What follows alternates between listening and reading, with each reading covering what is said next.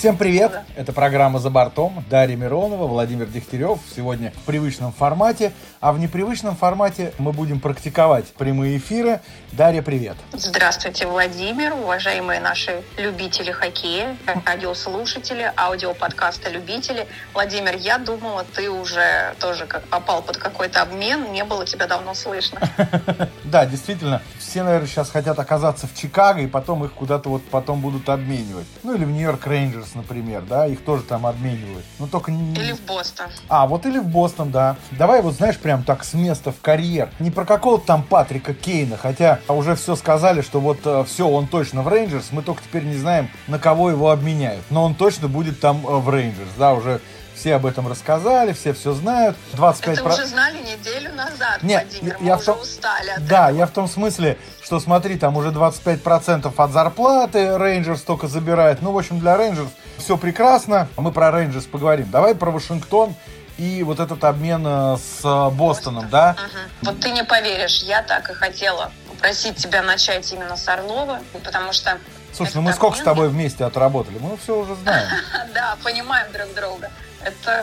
Для меня это был шок недели. Это реально шоковое состояние, что обменивают именно Дмитрия. Я согласна на все 100% с Марком Месье, который сказал, что таким образом Вашингтон громко заявил о том, что кубок на сегодняшний день не в перспективе, не актуален, и команде просто пора меняться. Дмитрию дали шанс выиграть еще один трофей в ближайшее время, надеемся. Мощь, усиление для любого клуба 100%. Бостон сразу же на выезде, Дмитрий сразу же полетел в дело. В первом матче, да, -1. Как предполагалось, наверное, где-то в третьей паре, да, начнет. Обыграл Ванкувер, Бостон 3-1. Это как раз интересно, этот матч, когда Ульмарк забил. А потом с Бостоном. Какой же молодец Дмитрий. 2 передачи. Уже и пробовался на других ролях.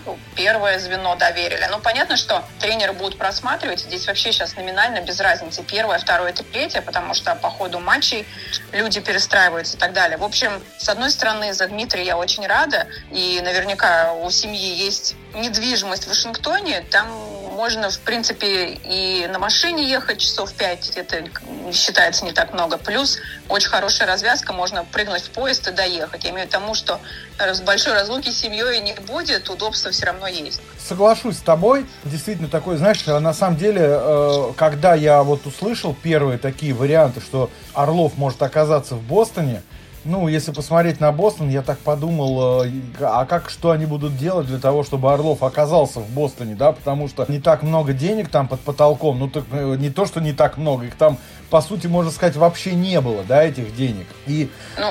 Да. И в итоге все-таки, да, так уместился, что называется, Орлов там через Миннесоту, часть денег, которые отдали, да, там часть денег сохранил Вашингтон, в общем, распихали эти все деньги, и, по сути, Бостон получил защитника. Я с тобой полностью согласен, сейчас вообще никакого значения не имеет для Бостона, где там играет Орлов. В третьей он паре, там в первой. Я думаю, что сейчас тренерский штаб, и ты тут абсолютно правильно это отметила, будет пробовать его вообще в любой паре, в спецбригадах и так далее, потому что у Бостона, проблем с плей-офф уже точно нет, да, команда железобетона туда входит, поэтому они сейчас будут решать свои задачи, я бы так сказал, локальные там, посмотреть какие-то тактические наработки, что-то придумать новое, да, появился Орлов, а давайте попробуем сделать вот так, а давайте тут сыграем вот так вот, то есть для них сейчас вообще без вариантов, у них все в порядке, они в плей-офф, и им париться вообще по этому поводу абсолютно не нужно. Дмитрий, как ни крути, один из самых топовых защитников, на мой взгляд, универсалов, потому что человек, который умеет отрабатывать на всех углах площадки, это не просто атакующий какой-то, да, чувачок. Он может как следует приложиться, офигительные силовые. Человек знает, как закрыть соперника в своей зоне, дать ему попыхтеть, как в сауне. Просто усиление, нет слов, мощь. Да, соглашусь. Но зато мы теперь понимаем, там же не будет Гаврикова. Знаешь, даже я не очень люблю, когда сравнивают и так далее, но окей, если мы прям по хоккейному, давайте все-таки актуально. Естественно, от Орлова будет гораздо больше помощи, и приобретая его, Бостон прекрасно понимал, какая ему будет отведена роль. Гавриков в своем Коламбусе, мало того, что не раскрывается, мы вообще, и так же, как и команда, которая возьмет Гаврикова, может, в принципе, рискнуть, потому что мы не знаем, как он может раскрыться, потому что сравнивать Коламбус и топовую команду мы не можем. А Дмитрий прекрасно знает, кубковый боец. Человек прекрасно знает, что такое, когда не получается, когда провалы, когда команда хочет, но не может. Это мы вспоминаем идеальный состав Вашингтон, 2016, по-моему, да, сезон? Там 15-й, да, когда они выиграли президентский кубок, 15-й год, да. Вот. Так там не один год, да, ждут. Они же там пару лет прям просто. Именно. Да. И человек прекрасно знает, что такое плей-офф. Поэтому здесь для Бостона не было никакого риска. Опять же, для Бостона, смотри, это приобретение еще одного опытного игрока. Бержерон, да, Маршан. Там кого только нет. Крейч, Пастерняк. И вот теперь у них еще Орлов, который, как ты правильно, опять же, отмечаешь, с богатейшим кубковым опытом. Это очень важно. Человек играл буквально, недавно, ведь 5 лет прошло, когда Вашингтон выиграл Кубок Стэнли. То есть человек знает, что такое плей-офф, идти до конца. То есть тут вообще вариантов нет. Для Бостона это, на мой взгляд, вот именно под задачу здесь и сейчас, а ведь задача-то только такая и стоит. То есть вот здесь и сейчас мы должны выигрывать Кубок Стэнли. То есть у Бостона вариантов-то нету. Борьба и выжать лучшее максимально, да. И в этом отношении сейчас золотой составчик. Чего не скажешь о Чикаго? Сейчас вот, кстати, про Чикаго, да, начнем. Единственное, я просто хотел сказать, все-таки честно, вот на мой взгляд, Коламбус мог обменять Гаврикова, но они настолько много за него просили, там и первый раунд драфта, да, это очень много для вот защитника уровня Влада Гаврикова. Я с собой согласен.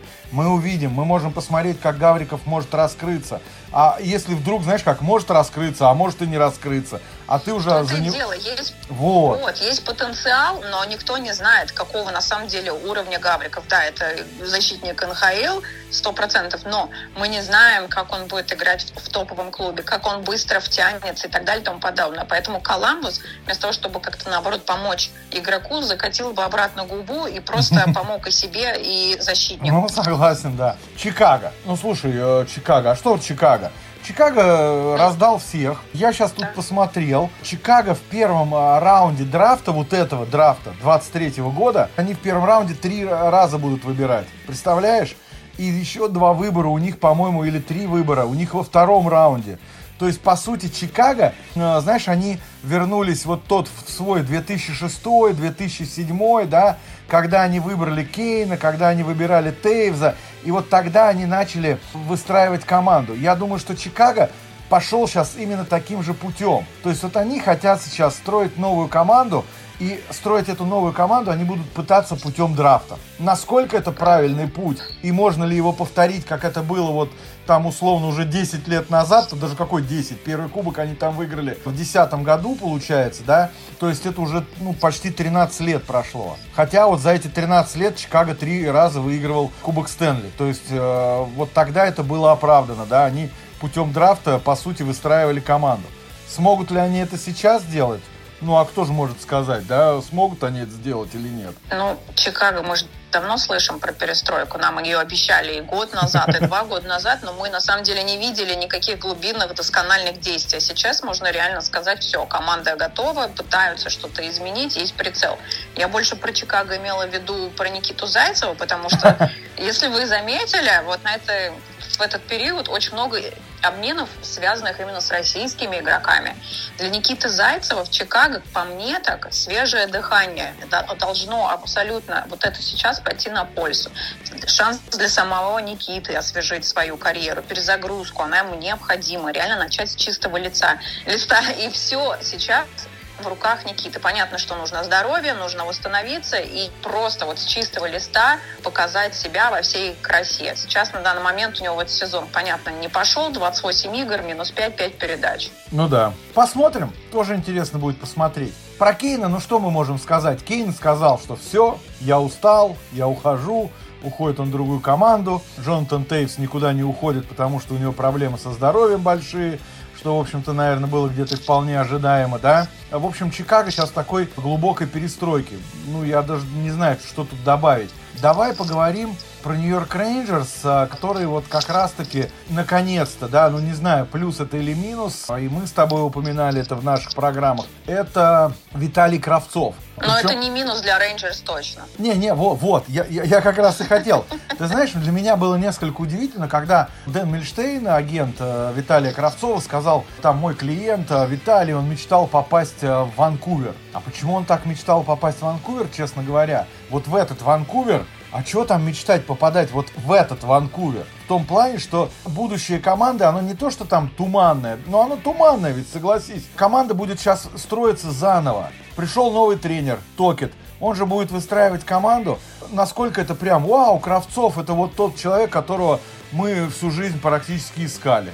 Ну, смотри, здесь несколько помарок. Во-первых, Виталий Кравцов агента недавно только сменил, им стал Дэн Мильштейн. Поэтому, поскольку дела уже у Виталия в составе Рейнджерс были не очень, может быть, как раз когда он сменил агента и все, он что говорил, хотел вот в команду Ванкувер. Понятно, что есть же такие игроки не обязательно, которые стремятся к Кубку Стэнли. Здесь этим не пахнет. Просто человек хочет играть в НХЛ. И на самом деле так много нелестных тоже реплик в адрес Виталика, но я вот посмотрела его первое интервью, буквально человека заставили перед матчем дать пообщаться с прессой. Во-первых, на лицо человек возмужал. Как бы понятно, что многие ждут, что возмужает он и в своем отношении, и поведении. У него улучшился английский, то есть видно, что человек работает. Это означает где-то, ведь есть у него эта идея, что он действительно хочет играть здесь. Другое дело, что в Рейнджерс у него уже были настолько отношения с коллегами испорчены, его уже неправильно воспринимали. Опять-таки, это полностью его вина. Мы там с Андреем Менгом тоже в одном подкасте это обсуждали. Просто у меня есть, скажем так, информация глубинная, которую на публику все знают, что есть проблема, никто не знает почему. А вот как бы я отношусь к тем людям, которые в курсе. Я не собираюсь все детали выносить, потому что это, так сказать, не мое дело. Так вот, Кравцов уехал в Ванкувер, да, это смешно. Давай так скажем, Сказал, извини, перебью тебя. Скажем так, у Виталия возникли проблемы с партнерами по команде. Корректно это сделано. Не только по партнерами. Там не только партнерами. Ты знаешь, когда есть такое, ты же смотря в какую команду попадешь. Наверное, Ванкувер в этом отношении попроще. Когда ты приходишь в команду, это Рейнджерс, это громко, это культура. Там понятно, что уже есть игроки именитые, там есть трудяги. И когда ты приходишь туда и неправильно себя подаешь, тебе никто спуску больше не даст. А когда ты это делаешь на постоянной основе, люди это запомнят. И там даже были ситуации, когда Виталия отправили в американскую хоккейную лигу, и там ситуации тоже были не очень. То есть отношение к нему уже было не очень, и как бы это было абсолютно в руках Виталия что-то изменить, но его уже не воспринимали именно старшие товарищи, и там возникали ситуации, когда, можно сказать, ну, как Панарин, понятно, что пытался поддержать партнера, как-то помочь, но когда ты базу уже неправильно заложил в команде, ну как? Тренер давал шансы. Мы разве можем предъявить, что Галант нет? Он все время отмечал, что он хочет большего, что Виталик может большего. Ну, вот да, надо где-то, согласен. конечно, даже минимальную мышечную массу нарастить. Будем надеяться, что он уже как бы на подходе в этом понимании. Рик, ну, ты тоже уже сказал про Рика Токета. Это такой тренер, который, ну, он сразу, если он недавно Кузьменко по ходу матча сажал, да, как бы и открыто говорил о том, что нужно не только голы забивать, нужно помогать команде везде и в оборону тоже отрабатывать. Как бы человек не боится подавать сигналы, что даже если у тебя 58 игр и 51 очко, это было до вчерашнего матча у Кузьменко, извиняй, если ты не будешь играть так, как я хочу, ты будешь сидеть. И надеюсь, что Виталий Кравцов тоже очень быстро это усвоит. Вот Подколзин идеально попадает под систему Рика. И если мы так вспомним, я понимаю, что у Брюса, видимо, было свое видение Подколзина, потому что я даже на старте сезона говорила, вот игры смотришь в Ванкувере, ну я же и была на матчах Ванкувера, да, удивляет беззубость команды. И Подколзин был, пожалуй, единственный вообще игрок, который шел стык, который бэкчек делал и форчек, то есть везде он был, не прокатывался, силовая борьба, но ты видишь, его отправили в фарм-клуб. Понятно, что Василию это пошло на пользу 100%, потому что он показал, что он боец. 6 февраля снова он уже в составе Ванкувера, забил вчера, какой молодец. Получается, в среднем по 13 минут проводит, но Василий вот это игрок плана Рика Токета, который не боится силовой борьбы, наоборот, ее предпочитает и может где надо подключиться. Вот тут, как ни крути, Виталику нужно брать пример с Василием. Да, посмотрим. Михеев, Подколзин, Кузьменко, ну вот теперь еще и Кравцов к ним добавился, так что им там теперь весело будет. Ну и вообще там Ванкувер веселая команда, так что им там точно будет весело теперь. Ну, знаешь, главное, чтобы это веселье было на площадке. Вот с таким тренером-то оно должно быть на площадке. Вот, я именно же это хотел сказать. С таким тренером веселье им там обеспечено. Я имел в виду в хорошем смысле этого слова. Да, понятно, что в этом сезоне он уже не будет, может быть, так сильно там давить и требовать, да, потому что человек на следующий уже присматривает. Не, ну тут да, понятное дело. Понятное дело, тут уже Ванкувер пойдет в следующий сезон. То есть они сейчас будут смотреть, что дальше как. Еще две команды, которые вот прям взорвали это вот пространство. Причем это, опять же, посмотри, Восточная конференция.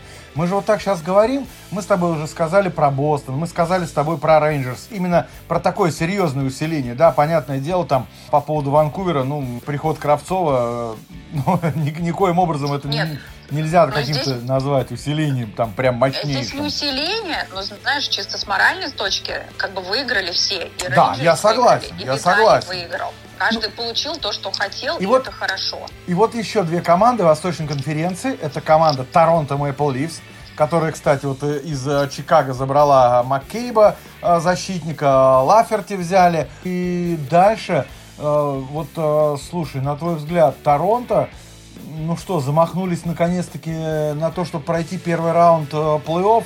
Хотя сколько раз уже мы ждали, когда Торонто, уже сейчас, они готовы пройти этот первый раунд, попадали на Тампу, то попадали на Бостон, и в итоге для них все заканчивалось первым раундом, причем уже давно. Вот сейчас Торонто пытается опять-таки что-то придумать, Торонто пытается что-то изменить. На твой взгляд, это то, что нужно Торонто сейчас по поводу того, как они усилились, да? Посмотри, на мой взгляд, Дубас отлично сработал. Подписал кубкового бойца Райли. Он точно будет биться на 150%, он уже это делает. Это 100%, это прям попадание. Чикаго, да, с которой ты сказал, да, защитник, нападающий, укрепление, да, везде. Джейк Маккейб, если вспомнить, с опытом на чемпионатах мира, был ассистентом капитана в Баффало, у него 20 очков в этом сезоне уже есть. И даже в раненом Чикаго он держался, у него коэффициент полезности был +7. Это просто магическая Можно цифра. Я прям добавлю? Маккейб — это еще такой человек раздевалки. В том смысле, что ты сейчас же отметила, человек, который может и сказать, человек, который может, немножко так и взбодрить команду в том числе. Здесь я с тобой согласен. На прошлой неделе, когда мы обсуждали, говорила вам про взрослость, да, то, что Каролине не хватает, и Андрей Менко все перевел на возраст. Здесь не возраст, а есть такое понятие maturity level, потому что, из меня Кейл Маккар и в 20 лет уже был mature, взрослым, зрелым. Здесь вообще не про возраст, а Маккейб. Это человек, у которого сильная персона, и который понимает, как и что нужно команду, как ты уже сказал, держать и действовать. Лаферти тоже усиление 3-4 звена. Пожалуйста. Действительно, команда укрепляется. Да? Стабильный игрок низших звеньев. Всем понятно, что с таким составом Торонто здесь и сейчас показывает. Да, это здесь сейчас время пришло. Но многое будет зависеть как раз от кого? От главного тренера.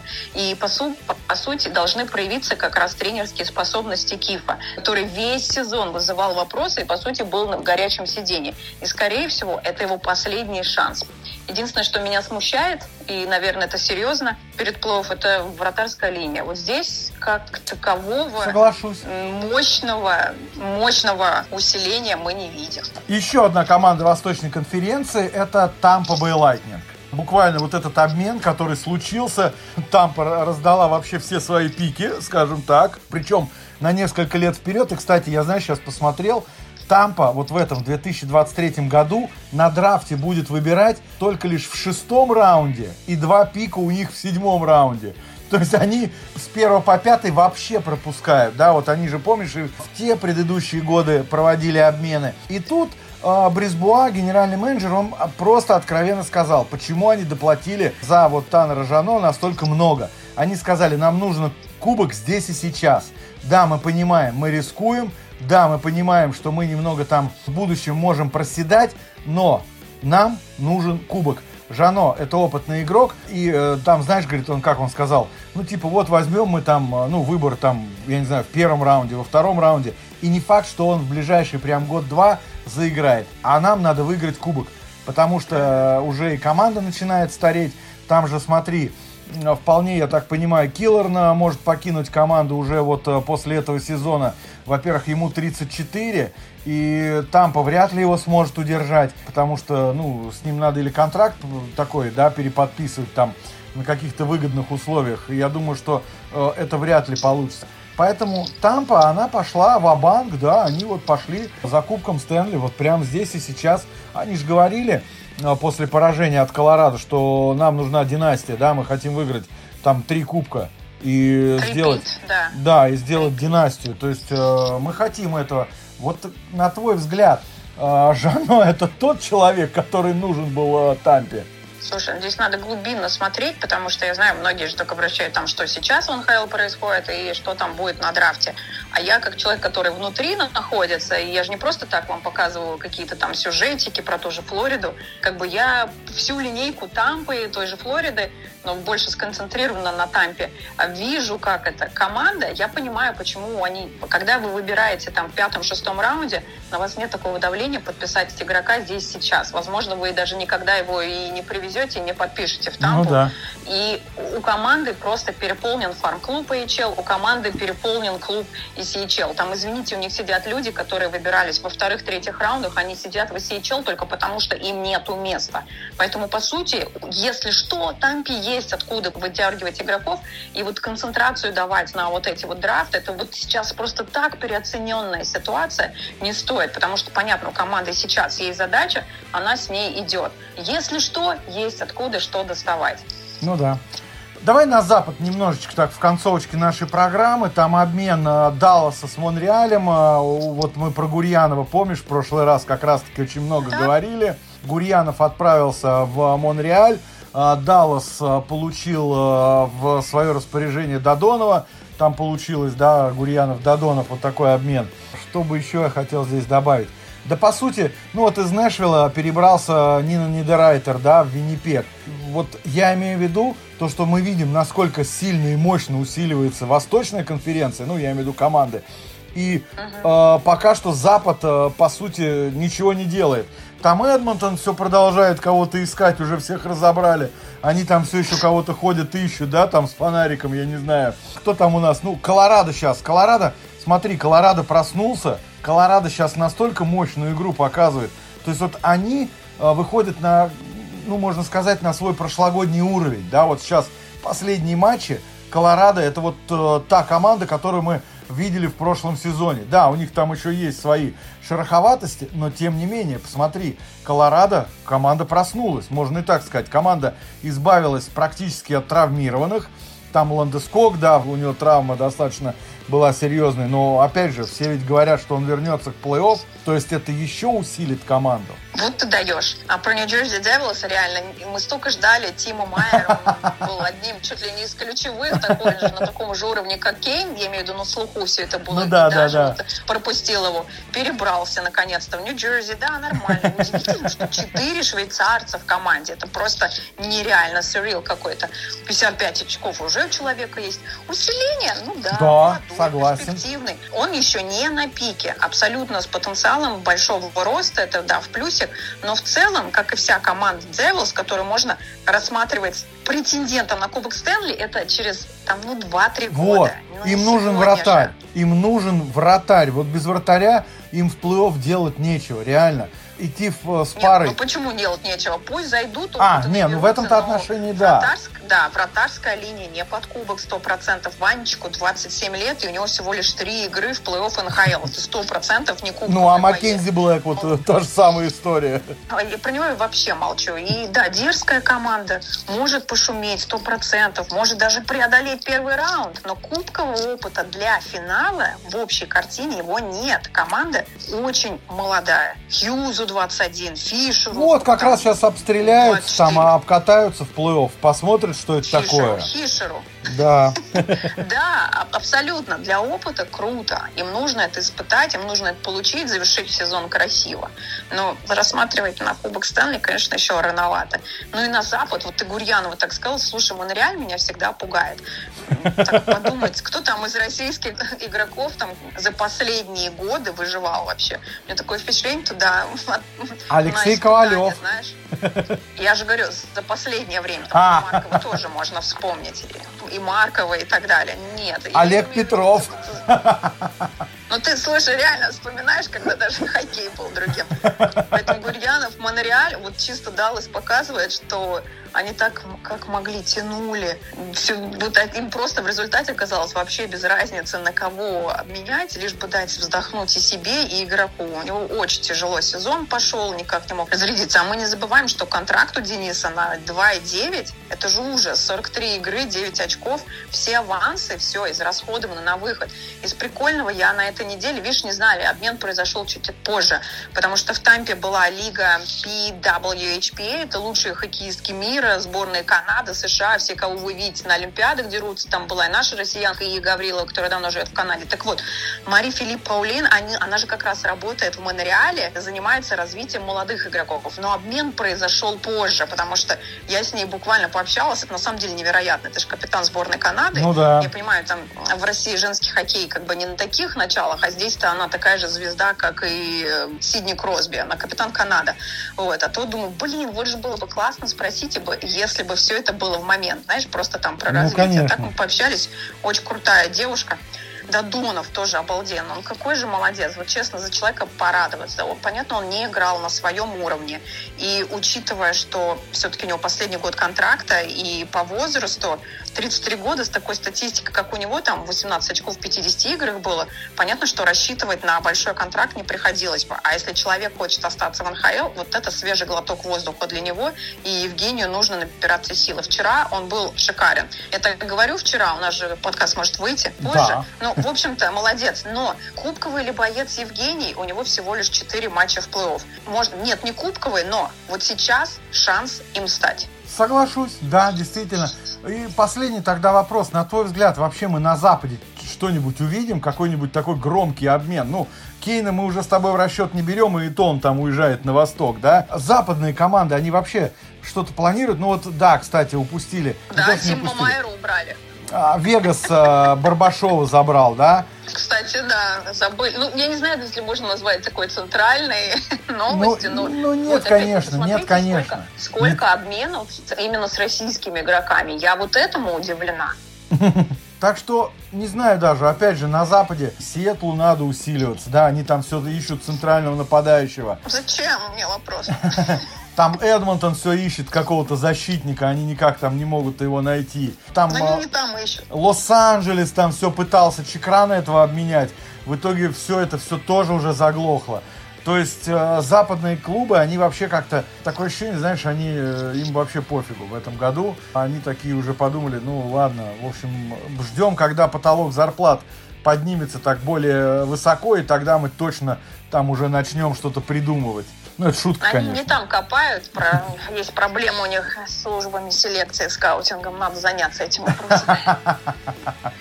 Соглашусь. Ну что, Дарья, тебе огромное спасибо. Очередной выпуск подкаста «За бортом» мы завершаем. И, как я еще раз сказал, мы вам чуть попозже объявим, когда у нас будет прямой эфир, и мы вновь втроем соберемся и как раз подведем уже итоги дедлайна. Но знаешь, так напоследок, честно тебе скажу, 3 марта можно просто спокойно ложиться спать, потому что все, что должно было произойти, оно, по сути, уже произошло. Вот все, наверное, громкие обмены практически, да, там Тимо Майер, Патрик Кейн, там, я не знаю, Владимир Тарасенко, Райан О'Райли, Торонто там усилился, да, все. Практически вот все уже перешли, куда им надо было. Если только вдруг ты не ляжешь спать спокойно, узнав, знаешь, какую новость? Давай. Что в пятницу, 3 марта, я буду работать на женском пляжном волейболе. Теперь ты не сможешь спать. Нет, не смогу, я жду от тебя фоток и вообще всего самого интересного. Оттуда прям репортаж практически. Договорились. Это была программа «За бортом». Дарья Миронова и Владимир Дегтярев. Всем пока и, как всегда, встретимся на хоккее. Пока. Пока.